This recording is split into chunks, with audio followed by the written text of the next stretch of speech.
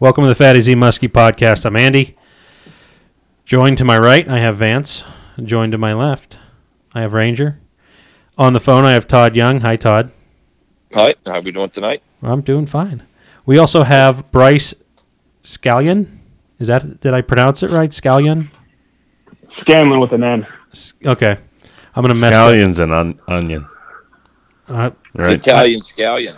The Italian scallion. There you go. I'm not really. We're screwing up already. That's okay. I feel like crap, so I'm gonna get. Let me tell you something. You look it too.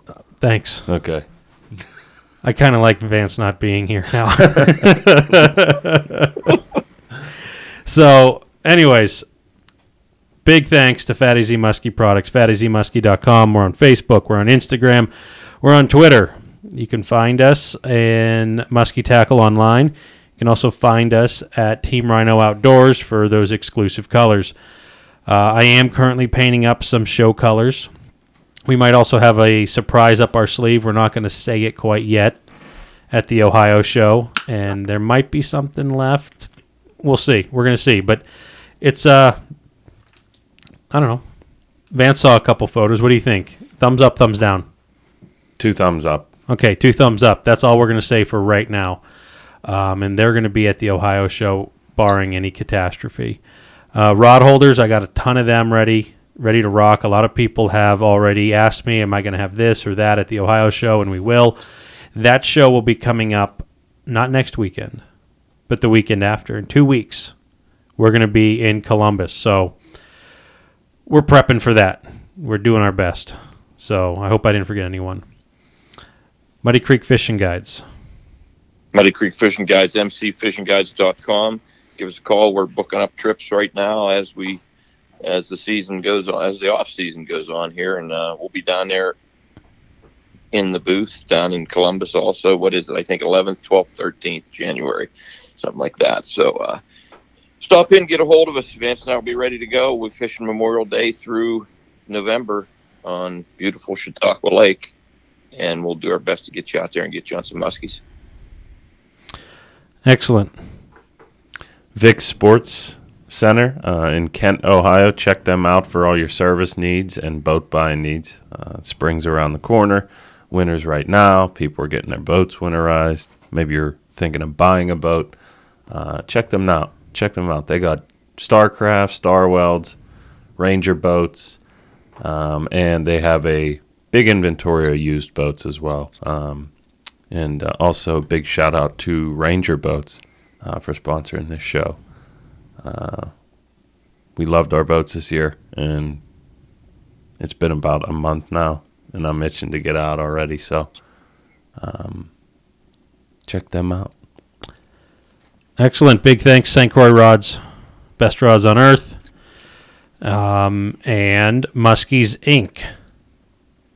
Todd, do you have a little thing to say about Muskies Inc.? You know, I always have nice things to say about Muskies Inc. I'm not going to rap or anything. I don't want to embarrass myself, but yeah, Muskies Didn't stop you before. Yeah. Check out your local chapter. You know, lots of great stuff. This is a fun time of the year for the clubs. You know, we just got done with our Christmas parties, and you know, a lot of the clubs are getting ready to have their awards banquets. A lot of neat things going on there. Getting ready, raising money for the stocking programs. That's what a lot of the local clubs in Ohio, Pennsylvania do. It does a lot of good for the fishery. I think anybody that's interested in muskie fishing and participates in the sport at all, you know, I really think it's important to be a member of Muskies Inc. You know, the membership's price of a bait. There's so many benefits, and all it's doing is going out to help our fishery. So check out your local chapter. They have them all throughout the country, and try to get involved if you can. If not, just, you know, stay involved online, stay involved through the Facebook. All the clubs have that, seem to be going nowadays. So lots of ways you can stay involved if you can't make those meetings and be, you know, on the boards or anything, but they're always looking for people for that too. So important stuff. Stay involved, get involved.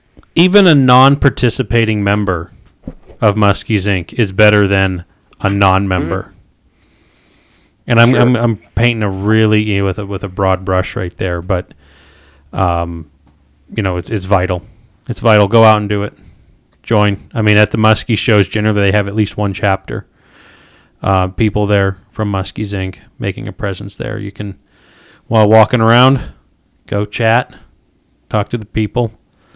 I know, like last year at the Muskie Max, Joel was there. Joel was, what was he, tournament director? And then I think He's president. he was. He took over president. Yeah. He was tournament director. Yeah. And that it's kind of nice. If you have any questions, you can talk to them direct, just like any of the bait makers, any of the people vending at these shows. So another neat thing there is you can go there and bend their ears and see what it's all about for yourself instead of listening to us.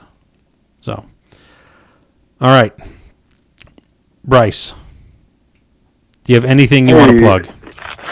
Yeah, so, thanks for giving me the opportunity to come and chat, about muskies. But if everybody likes to eat good food, and I just like to give my Scanlan's famous Ninja Rub a shout. And if you like to use it on any kind of meat, vegetable, Bloody Mary, it's your one-stop shop to spice up your meal. So I'm sure Vance can attest to how good that Ninja Rub is.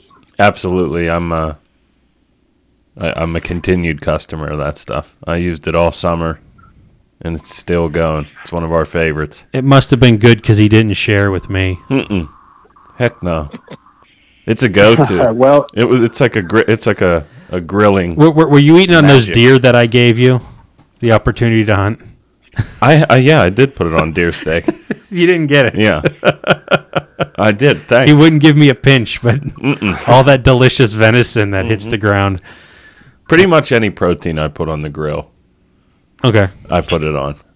fantastic. It's wonderful. But- Put it in egg whites. yeah, if you guys want to get some, you can just hit me up on Facebook or get a hold of me, Bryce Scanlon, on Facebook. All right, Good stuff.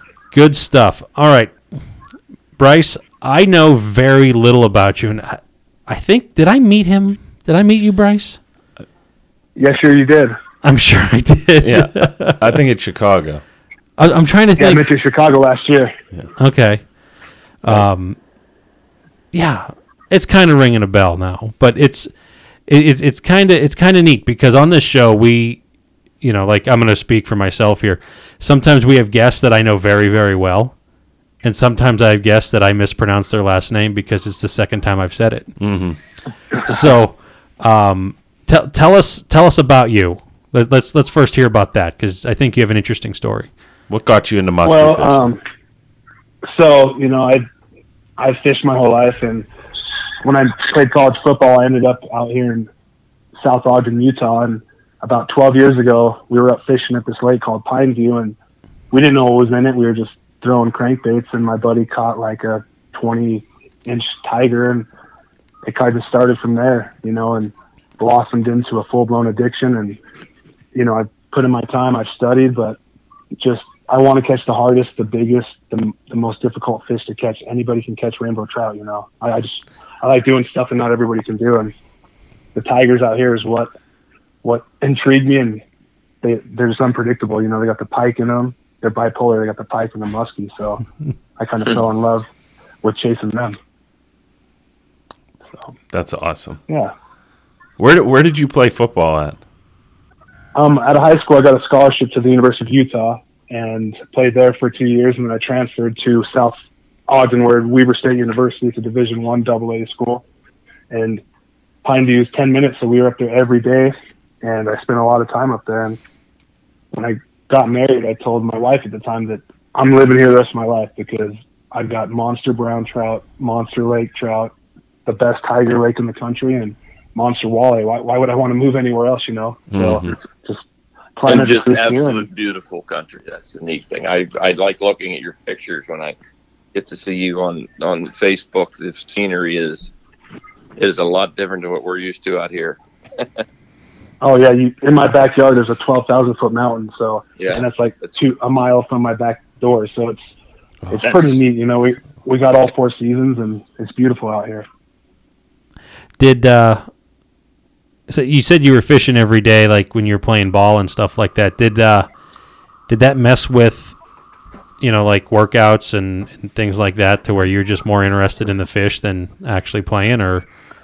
Oh no, football is my life. That's people ask what I studied in college. It was football, but during the summer when we're not in school, I was literally up there 5 days a week. We'd get a workout done, 6 a.m. workout, went up to the lake and fish for the bass, the muskie, and fishing is my life. I tell people, who are you? I say I have 4 F's: fishing, family, food, and friends. Like, pretty basic. So how many lakes is this Pineview? Is that the only place you have that has the tigers, or are there other fisheries in the area?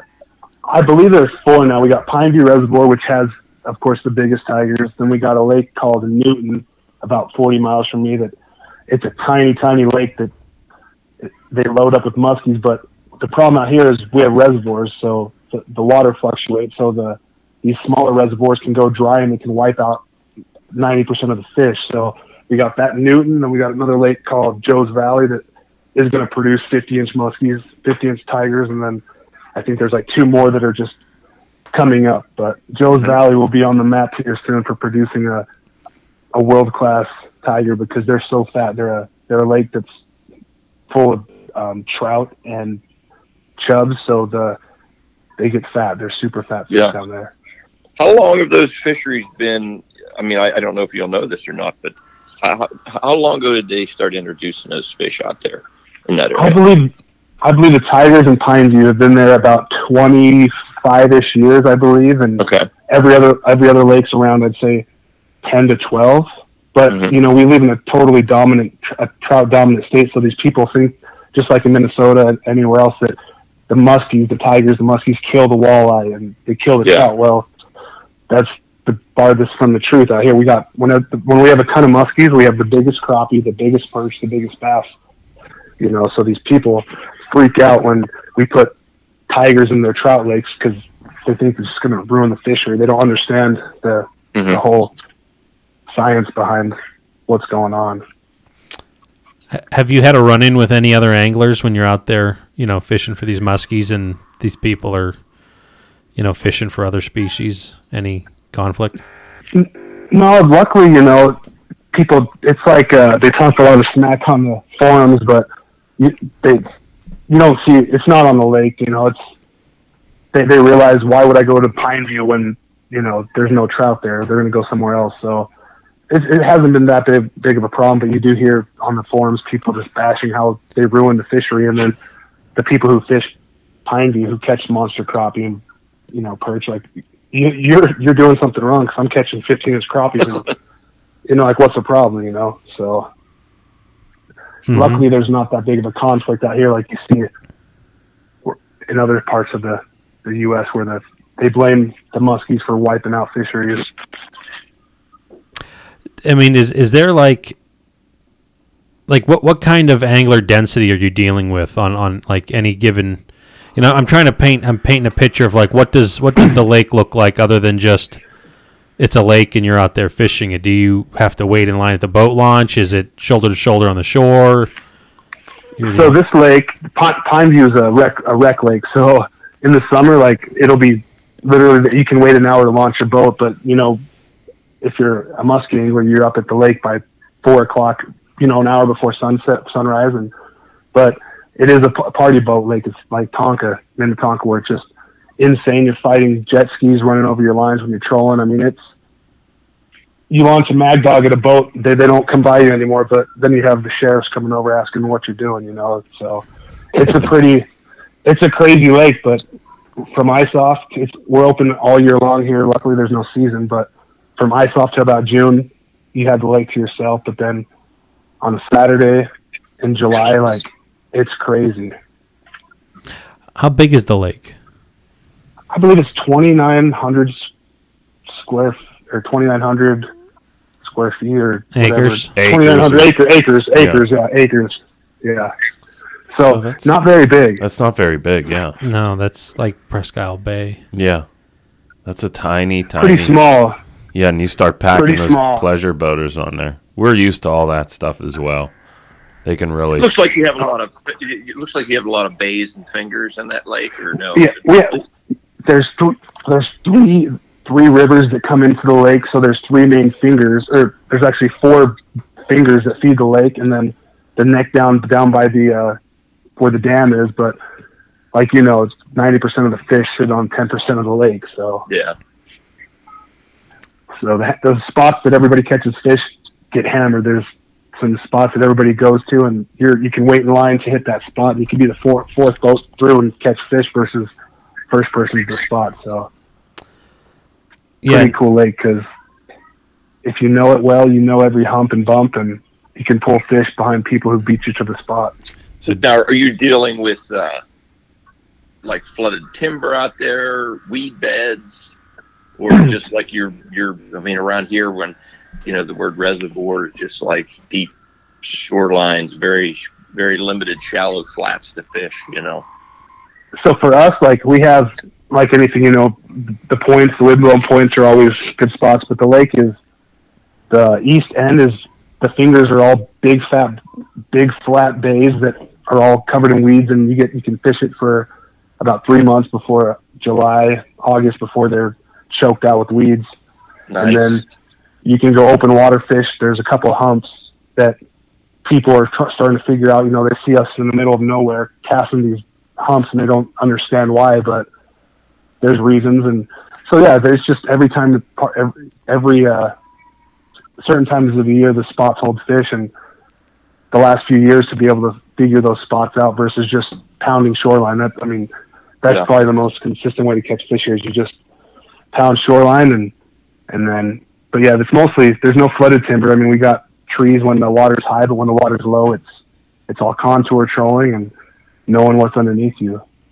So do you do more trolling, or do you do a mix of both, cast and troll? I prefer to cast, but our troll bite, when it's on, it's insane, because these fish will go open water and they'll just stack it, smashing bait fish, So we cast till about July, and then we'll cast in the mornings, get the topwater bite, bucktail bite in the morning, and then troll till the afternoon. But I like to mix it up. This year was all my big fish came on the cast, which normally my bigger fish come on the troll, but who doesn't like catching big fish casting? I mean, I love it. Heck yeah. For sure. Now, is this lake that you're at? I mean, because what do you think? There's 2,300 miles between us. Yeah. Is it like flood control, or is it like feeding a town with water or something? So that's the thing. It's all for irrigation and the farmers. So they fill it up, and then it can drop 25 feet. So it condenses the fish when it drops, but it also hurts if they drop it too early. It hurts the spawn for the crappie, the bluegill, the perch. So it all depends on how much water we get up here, because since we're basically desert and all our lakes hold the water to let it out to all the farmers and all the farmland, it's all based on that. So there's no really control of what's going to happen. You just kind of got to go with the water. And one year it can be 20 full brim, and then by the end of the year, like this year, it was 25 feet below full pool. Wow. Now, Which because that's like a foreign subject for us over here, is like for irrigation. Are there just like a whole bunch of pipes, farmers like dropping hoses in and pulling water out, or is it they just let it out in the rivers? Yeah, it's a whole system. Like, so we're at the top of the mountain. Then you got the dam that feeds all the way through the middle of the city, and then from there it branches out. And you'll see, like, if you go down to the river, you can see the farmers pulling it from the river. I mean, there's irrigation systems all over. There's canals that are the irrigation canals. I mean, it was meant, these lakes were meant to, handle the agriculture out here. So we're at the mercy of the water table, and then how much, if it gets hot, everything dries up. So it's crazy to watch the lake drop 25 feet in a year, but then you get to learn what's underneath there. You get to see, and you get to mark all kinds of new cool stuff. But it does change every year. So one year you could be fishing full pool, and next year you're trying to find all these new humps that are 25 feet out of water. Now, does that are you dealing with like a big spring runoff, like of snow melt that fills this, or does it just fill up naturally with rain? So we don't get much. Yeah, we don't get much rain up here. Like I don't even know how many feet of snow. There's tons of snow up on the mountain. But the trick is, if it heats up fast, it'll literally flood everything out. So they have to blow out the lake and these scientists have to, okay, let this much out. And if they guess wrong, then the lake is low and it doesn't fill up and there's no little rain in the summer. So they kind of play Russian roulette and hopefully they get it right. That's interesting because, I'm seeing this dynamic, in my head, in that like we just have to hold back all of our spring runoff. So we have all these Army Corps, dams and stuff like that. And, it's kind of neat to hear that they're using it to keep crops alive, whereas we're doing it to keep cities from washing away. Yeah, that is true. Yeah, it's crazy because if you came up here, you could, like, I'd say maybe every 45 miles there's a reservoir that leads to the next reservoir, that leads to the next. It's all going downhill. So it's all a system of, if this lake's low, the one above it's going to be low, and then you go up to the mountain. If there's no snow up there, it's going to be a dry year. The rivers dry up. They don't dry up, but I mean, you can be fishing a 10-foot hole 1 week, and then 3 months later it's 2 feet. The rivers will not dry up, but they'll drop tremendously as well. You guys get a lot of escapees. I know, we have a few smaller lakes in our area that they use for flood control like that, and you'd think, wow, they let all this water out, these fish are going to be stacked up, and you go out there, and I'll tell you what, the times that I used to do it years ago, we struggled to catch fish only to find out that, somehow they're escaping, and, the rivers get, the river downstream gets a nice stocking of muskies somehow, they get out through whatever the dam system is, and I find it really hard to get fish at that time, when those waters are real low. Or do you guys just get them all through the season? So, I mean, what happened out here, this is like a two-part answer, but we had an issue where we were finally growing our own muskies out here. They were doing the science, taking the pike and the muskie and creating the tiger, and they had it down, and we had these rearing ponds. Well, they didn't think to put a fence up, and they get a phone call one day, when are you going to restock these ponds full of muskies and pike? And they're like, what do you mean? They're like, there's nothing left. And long story short, they fished out all the fish that they had for their rearing program and wiped out stocking for a few years. So we have like 4 years of missed stocking. So we had a bunch of fish about, I'd say 7 years ago, where you could see them everywhere. Now the numbers are low, but there's big fish, but there's a lot of age class missing. But as far as them washing down the river, the dam is probably 150 feet. So people have caught tigers in the river, and as far as like 15 miles away in another lake, all it is wipers and walleye, and they've caught a tiger in a shad lake that the water gets up to 80 degrees. But yeah, they're in the river. People caught in the river. They caught the smallmouth getting washed out. But when they let all this water out one day, the next day they'll drop it, and all the crappie and perch will be washed on the banks, and supposedly it's like really, it's like a big dead scene of washed up fish all over the banks of the river. So the muskies do get down, but every year you hear a couple of fish being caught, but not tremendous numbers because the dam is so big, and I'm sure there's another outflow somewhere, but they make that 15-20 mile river ride down to this lake called Willard Bay. So, have you ever tinkered around downstream? I've only known one person who legitimately caught fish, and they were fishing brown trout, ripping rapalas down in the river for big browns, and they caught a tiger. So it's below my Pine View. It's a blue ribbon fishery for trout, and it's like fly fishing, and it's super packed. So, the holes are super shallow. There is deep holes, but it's like to go and target them. I mean, you're fishing 2 to 3 feet of water, and then the 6-foot holes would be hard to really work unless you're going to run a bucktail or a spinnerbait or hop a tube or something. It's just, I got Pine View in my backyard. I'm not going to go walk the river when I can go cover water on my boat. Yeah, because that's interesting to me, because like what Todd was alluding to, those fish that like wash out and just show up in these smaller bodies of water.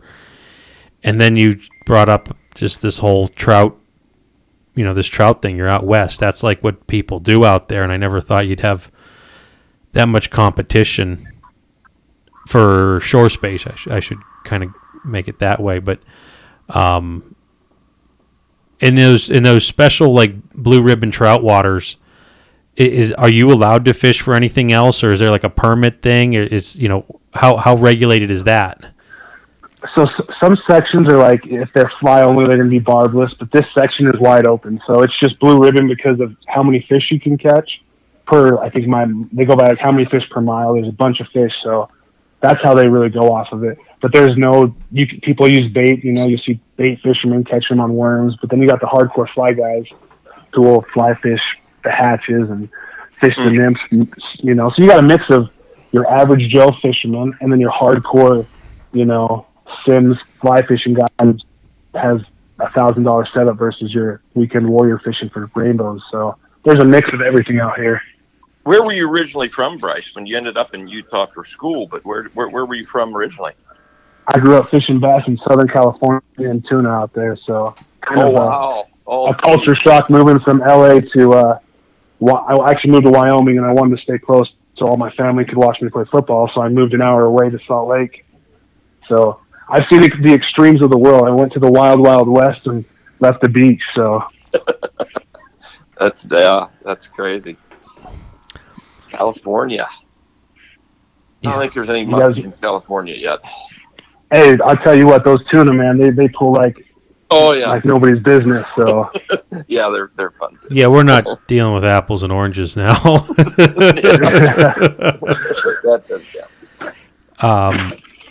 Yeah, like Vance just pulled up a like Google Earth image of your reservoir, and the way that I would describe it to the people that are just listening to this is, to me, it almost looks like a turkey track. Is that it has like... Exactly. Mm-hmm. You'd say that's accurate? Yeah, 100%. Yep. It's got the one little finger by the dam, and then the other 4 to the top, to the east end. Yeah, it's pretty unique in its shape. I mean, and for being like 3,000 acres, I could see how that, just by that layout, it could be very crowded. And it's kind of interesting there. So when the water's low, like 25 feet low, do they build the ramps, obviously, to accommodate that? Oh, it's long enough, but man, for as much money as they charge, you would think that ramp would be made of gold, but that thing it's broke more trailers than anywhere else I know. But yeah, they should make sure that when the water's low, because they'll work on the dam, so they'll have to drop the lake, and it's suitable to drop probably another 15 feet. I've never seen it any lower than it was this year. So this year was the lowest water year for you?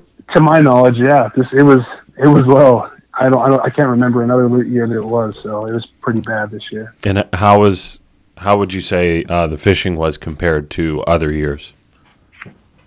So this year was a good year for me, but overall, like from my buddies in our Muskie Youth chapter, it was a tough year. Like there's some good, really, really big fish, and then there's just not the numbers. Definitely not the numbers. I mean, we've had years when, like 2 or 3 years ago, our boats, some of the guys who fish it often were having 100 fish in their boat, which for out here is pretty good in, a 4 or 5 month period of fishing them. But Absolutely. It was tough.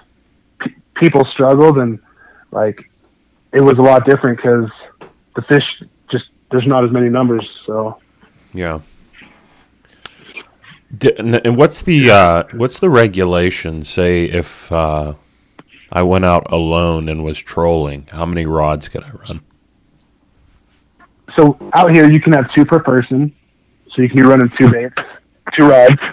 So that's the only real rule out here. You can't keep any fish at all. They're protecting them. They used to have a 40-inch or 1 over 40 you could keep, but luckily they removed that. So hopefully that never comes back, because there's no reason to, these tigers don't reproduce, so there's no reason for them to be taken in.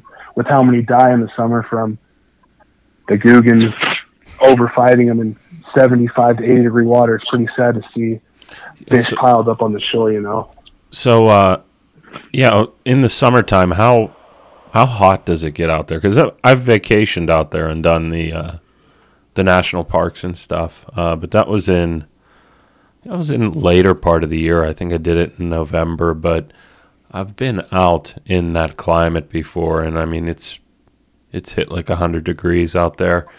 So what does that what does that do to the reservoir water? You know, it does. It hits about 100. I mean, I think it hits about 90 plus for about a month and a half.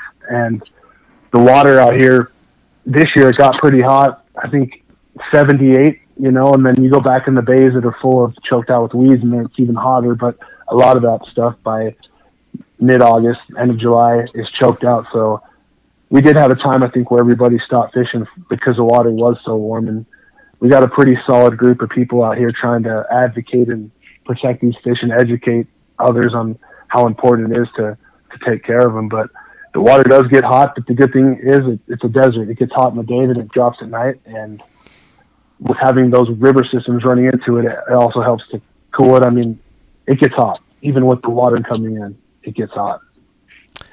Those summer days, that water coming in, that's primarily runoff from the mountains? It's just your river systems running off from the mountains, exactly.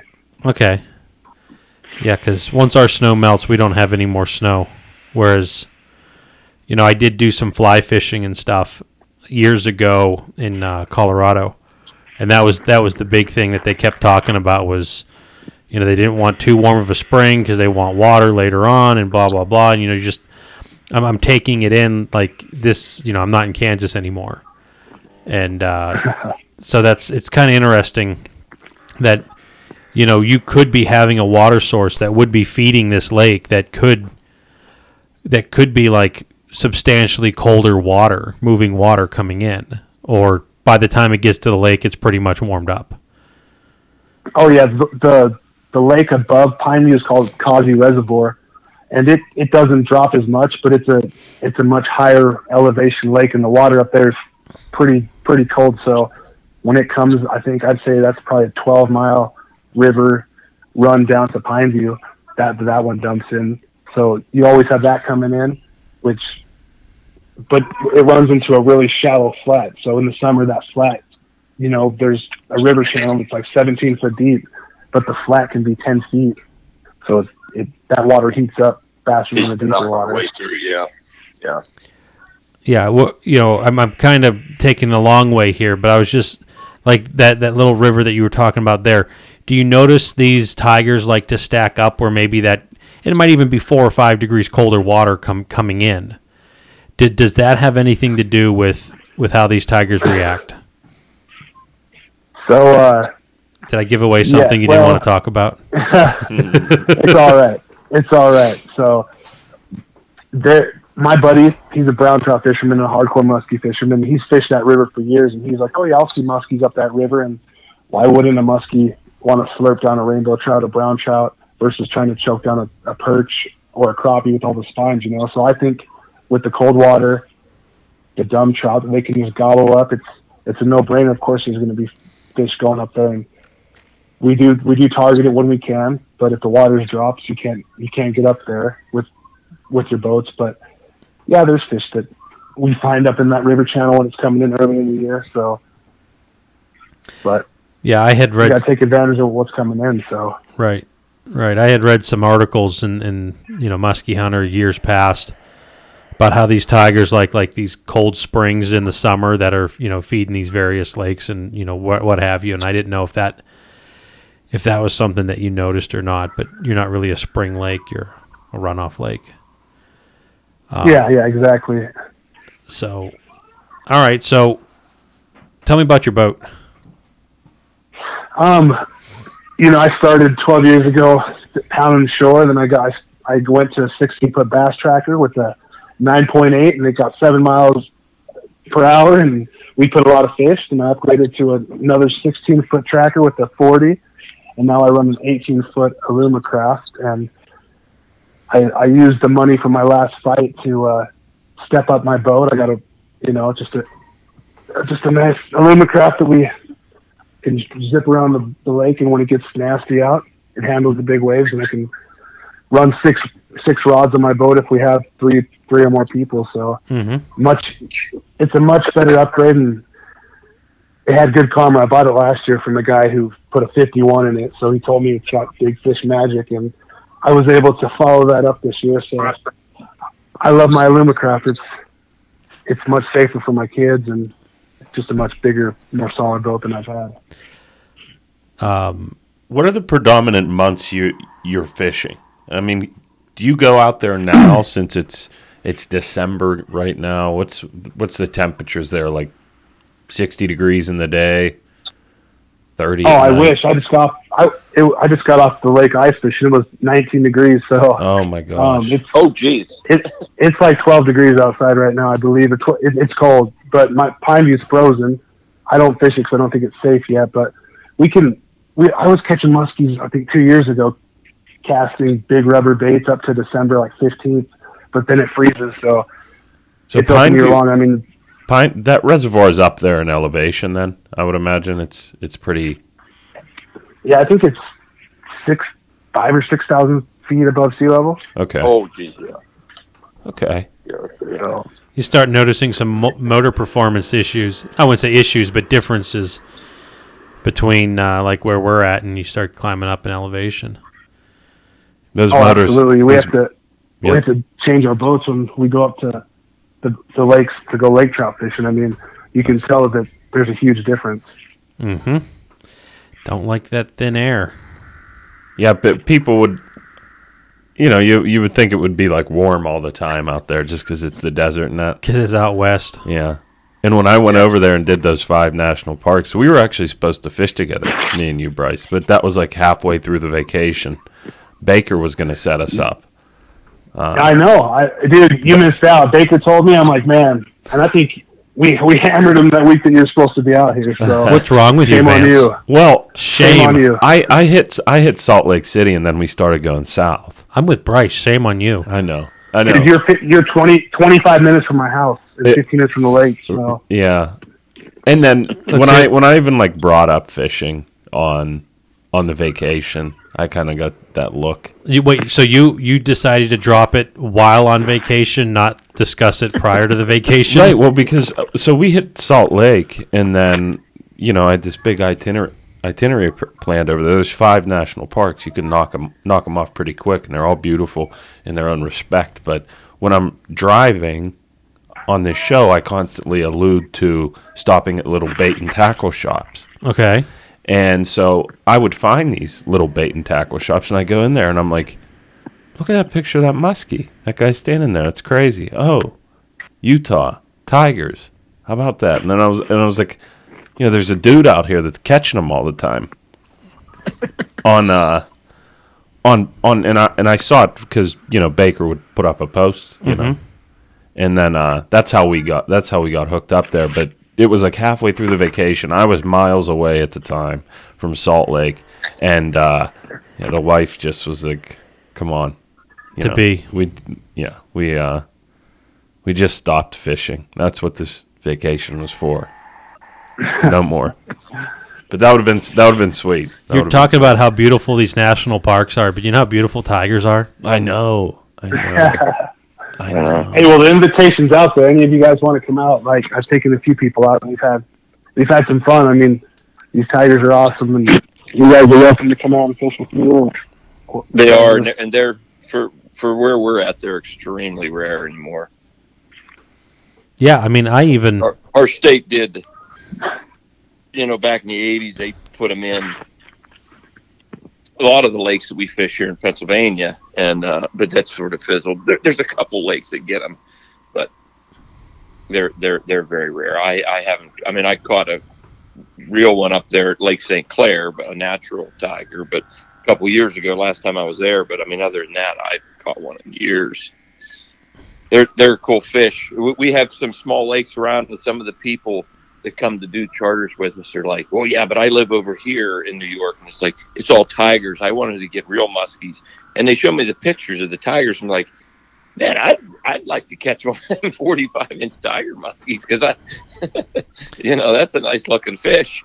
They're like, yeah, but they're this, I was like, no, that's a muskie to me. Mm-hmm. Yeah, they're really cool. Yeah, they're beautiful, and a lot. I don't know if you know this, Bryce, but a lot of on the lake that we fish at Chautauqua, a lot of people confuse the fish that we catch as tigers, depending on the time of the year with how barred up and spotted they are.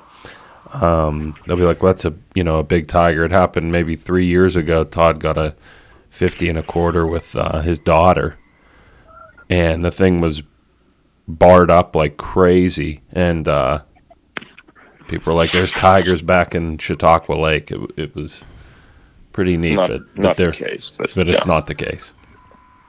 Well, it's funny because I posted pictures like, "Oh, that's not a tiger." I'm like, "Come on, man!" Like it's just funny. People, that's not a tiger. I'm like, dude, that's all they have to. I wish I was lying to you, but I mean, no, your fish look like tigers.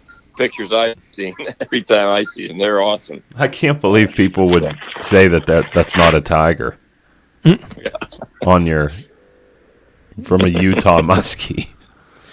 Yeah. Yeah, and then everybody's like, "Oh, he's from Utah." I was like, "Oh, that's a pure muskie." I'm like, "Okay." Yeah. Whatever. Okay. Okay. I got the only one. Yeah. Put another one in there, and you'll have a breeding population. Yeah. Area man. Oh man, don't say that. They're gonna go. They'll tell everybody to kill them. They'll freak out here. Are there crazy regulations in the reservoirs that you're fishing in on types of trout? So I remember yeah, it's pretty tight. I mean, because there was some when I was out there. I think it was in Jackson.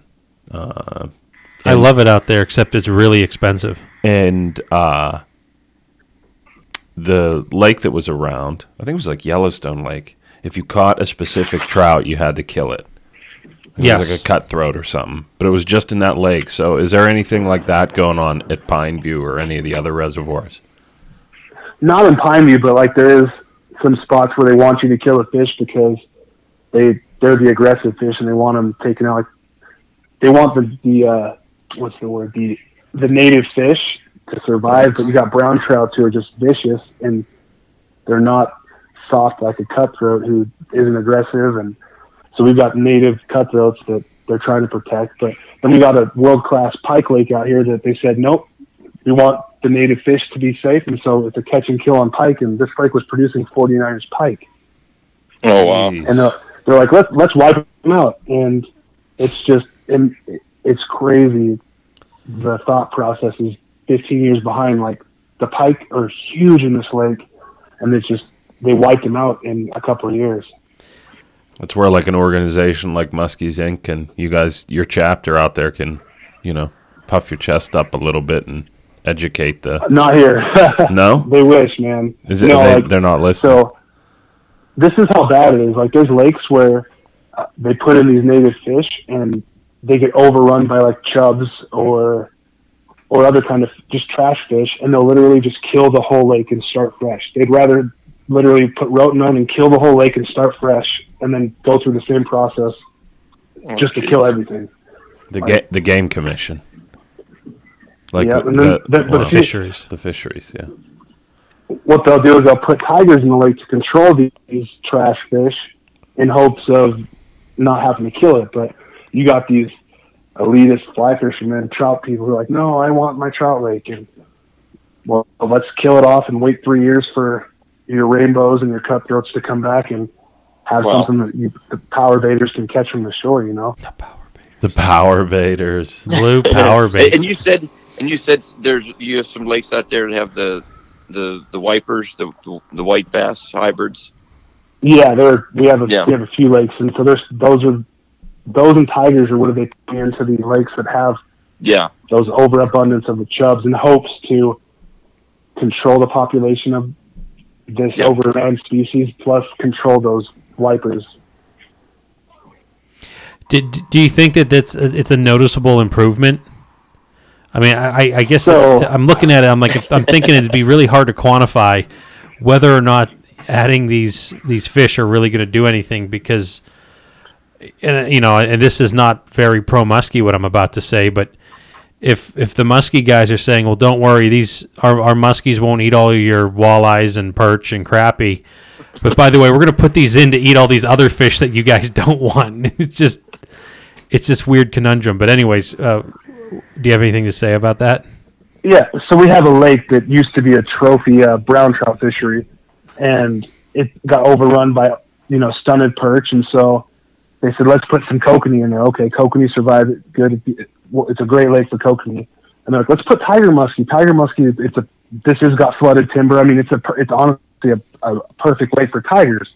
But, you think that a lake that's, I'd say maybe 4,000 acres, a little bit bigger than our lake, that they could put a ton of fish in. But that's the problem. Like, they'll overstock a lake that's 1,000 acres with, say, 30,000 tigers, yet Pineview gets 6,000. Like, it's just... Like, those numbers real, like 30,000.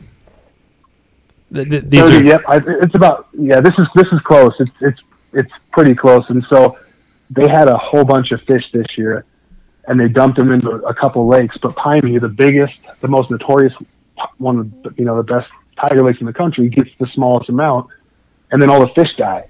So they all caught a disease, and there goes the stocking again. And I don't know why they're not buying fish if the budget is hurt, but to me, like, these lakes that can handle more fish should get them, and the lakes that don't are getting overpopulated. And then it's a 1,000-acre lake that gets all the water drained out of it, and all the fish get wasted. It's a waste of just a waste. Hey, Bryce, you said something there earlier. Of what you said, kokanee? Yeah, they put kokanee in this lake that has tigers now. I have no idea what a kokanee is. It's a landlocked salmon. I can't remember. Okay. And they spawn. They're great out here. They grow great. They taste good. They have like a 3 to 4 year lifespan. They mature, then they die. They go up the river, spawn, and yeah, it's just a really good lake that will help feed the tigers, so the tigers will get fat because they school up, and it's just a really cool looking fish. They're those red fish with a big old hook jaw. Oh, okay, like a landlocked salmon type thing. Nice. Exactly. I've never heard of them. Yep. Yeah. Typically, if you had to guess, so the fisheries puts in tigers. Are they putting them in like little fries? Or are they putting them in 8-inch, 10-inch, 12-inch, 20-inch? They're small. I think they're 3 to 4 inches. Okay. So they're getting gobbled up by the perch and the crappie and the bass, but they were dumping a huge number because it's cheaper to throw 30 to 40,000 small ones and say 10% make it. You get 3,000, whatever the number is, but. Then that's what they were doing. So, what would be a typical lifespan that you feel a tiger in your area would live? So we actually the chapter out here, we did a fin clip. We've done a fin clip with the DNR, the Game and Fish, and we also tag fish. So from their research, it's rough guess 8 to 10 years is about the lifespan. So if you had some really awful year classes and some terrible natural things that happen, you could literally wipe a lake out if you string these enough together. Exactly. And when I look at the glory days, say 10 years ago, we would go out and it was insane how many fish you would see, how much action you would get compared to what there is now. Maybe the numbers are down, but the fish have got smarter. How we used to catch them 10 years ago is different than we catch them now, but everything changes. It just, the numbers are down, and that's the biggest thing. So it can dramatically change things. We caught a ton of fish in that 26 to 32 inch range this year, and next year they'll be 30 to 38. And then you're just going to notice a year class that dies off here in maybe 4 years. And that's that's super sad, because those monster fish, like my big one I caught, the big ones I'd say over 47, have these heads on them that are just, the heads on them are ridiculous. I mean, it's crazy to see how big of a head these fish have. Those older, bigger fish, the ones that seem to break the mold, that don't top out at 38, 40, but actually start reaching towards that 50-inch mark. are they living longer, or are they just growing faster? No, so from the research, I mean, from what I've heard, what I've learned, they grow fast up till like 36, and then after that. So here, let me give you an example. So my big one I caught this year, it's been caught over the last, I think I'd say 5 years by two of my buddies, and that's pretty crazy. It shows catch and release works. We caught it within a 1,000-yard area of each other, and they're both other guys, my buddies. When it was caught originally, it's 50 inches. 2 years later, it was 52. And when I caught it this year, I had my kids. It passed 52 inches, and that's all I can say. I went into shock, and it was a monster. And 2 years not to grow, but I didn't get the measurement. I have a thing of when I catch big tigers, I kind of become a kid for Christmas, and I kind of lose all thought. And I got a good girth measurement, but it was a big fish. But yeah, it's about 2 inches either in 2 years for that fish. My buddy caught a 52 that grew 2 inches in 1 year. So we've got some pretty good science on the different growth rates, which is pretty cool, because my buddy caught a 50-inch. Then 2 years or a year later, about almost a year to date, my buddy caught it as 52. So I remember when you caught that fish. You sent me a message. You were like, "I did it," and I was like, "What's up?" And you're like, because you didn't get a 50-inch. That was your goal, was to get a 50-inch tiger. Yeah, absolutely. And I remember everyone's goal. It's Chicago. You were like, "They're in there," and I'm like, "You're no kidding." That would be unbelievable to see a 50-inch tiger, and then a couple months later, you're sending me a picture of that hog with the giant really head. Those truly are the biggest tigers in the biggest tigers in the world. They just are. I don't know what's the world record tiger muskie. Giant head, giant fins, just unbelievable. It's really easy to act like a kid on Christmas when that happens. Why don't you run us through that experience? Like, what happened that day? So, what a better day to get it with the kids and stuff.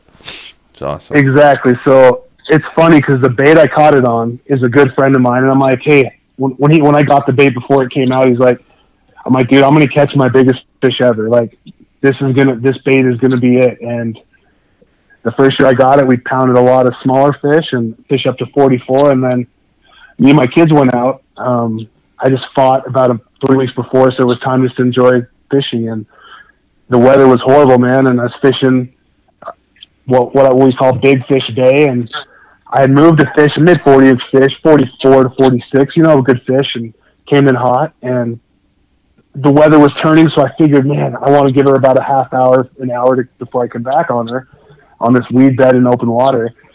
And I said, no, the wind's blowing, let's hit it. So I swing around, only gave her 15 minutes to really go back to where I seen her. I cast to the same spot. My kids are arguing in the back. The music's going. I'm just burning this.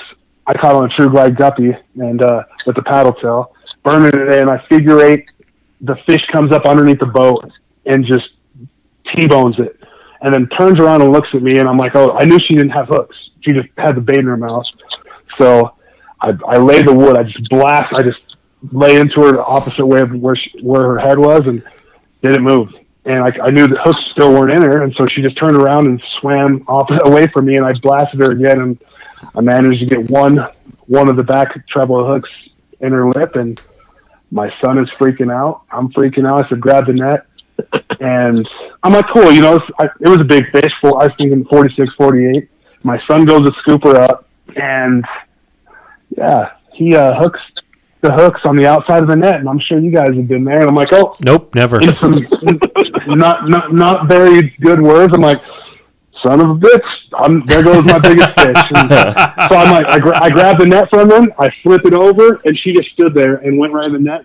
As soon as she hit the net, bait came out, and I'm pretty excited. Wow. I'm like, cool, this is a good fish. Like, I got on FaceTime with my buddy. I'm like, dude, I got a big one. I don't know how big it is, but you're going to be witness when I do this. So, she's in the water thrash. And then, like I said, I figured 46, 48 one of my bigger fish ever, and get her to the back of the boat and pull her out, lay her on the bump board and head first, and she passes 50, and I'm like, oh, yeah, I started speaking French and Japanese and stuff and all the exciting words. My kid's like, don't swear, Dad. I'm like, so it passed 52, and my buddy's on the other phone, I can hear him on speaker and on FaceTime just screaming. He's like, how big's the girth? So I put her back in and girth there, and the rest is history. I mean, it still sits in my mind. She came up under the boat, didn't even see her. Glad I did a figure eight. They say do it after every cast, and I'm still get excited about it. And my kids were there. My son helped me net it, and I mean, he didn't do the best job, but we got in the net. That's all that matters. I can't believe you had that on the outside rim. Like that giant fish, the hooks hit the outside of the bag. I mean, you had to be shitting yourself. I'm not gonna. I mean, like I said, as soon as it hooked on, I'm like, because my son went to scoop, and he's the net. Those big nets are a lot of work to move sometimes, and probably big as the net. Yeah. And it just stood there when it was hooked. I'm like, oh, it's just thrash. And I just literally flipped it over, and he went right in. And my son's like, I'm so sorry. I'm like, it don't matter. We got her in, Mm-hmm. So. Yeah. Great. And then, 5 minutes later, I sent the pic to a few of my buddies who were in a Muskie's Inc. meeting, and my buddy's like, that's my buddy JC's 52, and my buddy's Jared's 50 that they all caught, and I caught it about 500 yards where it was last caught 2 years ago. So pretty neat to show what catch and release can do. There's a scar on her back that we all identify our fish by. There's a bunch of scars on these bigger fish, and that's so cool. Awesome. That's so cool. Have you, with that story, have you caught a pure muskie? I have, yeah. I caught a few. Actually, my first fish over 50 was on Vermilion, and figure 850, and I messed up a 55 that my buddy ended up catching about 2 hours after I missed her. They went back and stuck her, and she was 55. I don't know what her girth was, but it was 55. It was the biggest fish I've ever seen in my life. Okay. So you have a 50-inch tiger and a 50-inch pure. Yes, sir. Very cool. So you take some trips occasionally, obviously. Yeah, I'm very fortunate. I have some good friends in Minnesota. Joe Peterson, Jeremy Knudsen, and I'm friends with my buddy Matt. He guides out on Vermilion, and we went out there, and that's how when I stuck my monster was on his boat. So nice. Very, very cool. I guess is there anything else you want to add to this? I love the musky fish. My name's Bryce. I have a problem. I'm addicted. Yeah. Yeah, I mean, awesome. Yeah, the mic's yours. I mean, if you want to hit up your plugs, if you want to have any questions, anything, just we can go ahead and wrap things up. Utah just seems so cool. I would love to get back out there.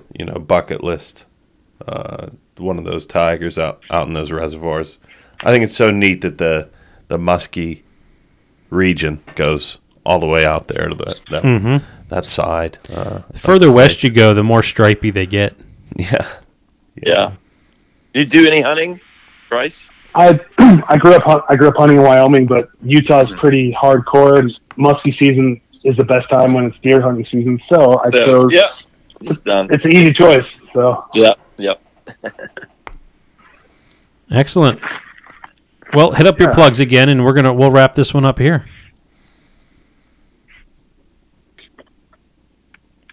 Bryce? Oh, if anybody wants to ever come out to Utah, my door's open. I've taken people from Wisconsin, Minnesota, Illinois. We just want to share what we have and protect these tigers and share the knowledge that we've had and share what we have and how lucky we are out here. And if you want to spice up your life, get some of that Ninja Rub. There you go. Heck yeah. Stuff's fire. Let them know you heard it on the podcast. So, Yeah. Thank you guys for having me on. hey, I enjoyed hearing all the story. That was cool. That was really cool about, a whole different world, but essentially fishing for the same fish. Of just That's it. just across that big Great Plains, start climbing those mountains. Oh, one last question. Jones or Gustafson? Whatever his name is. Oh, man. That's a hard one, because I believe in hard work. The guy tested positive, and Jones is an awesome fighter, but it makes you wonder how long he's got away with stuff. But I like to see the underdogs, so I want to see Gustafson knock him out. I do too. I do very badly. There's a big UFC fight. Yeah, I figured so much. It's kind of funny because I was about to say, I'm like, I really don't know who you're talking about. Yeah, I'm gonna watch that tomorrow. Even though my sister was pro, but Yeah. I don't even know. So, Yeah. but all right. Big thanks, Fatty Z Muskie Products, fattyzmuskie.com, Muddy Creek Fishing Guides, mcfishingguides.com, Ranger Boats. Probably just Google search Ranger Boats, along with St. Croix Rods, Vicks Marine Sports Center, Kent, Ohio, and Muskies Inc. We will be at the Muskies Inc. booth at the Columbus Fishing Expo in February. And other than that, I mean, it's been fun. Thanks for joining us, and Happy New Year.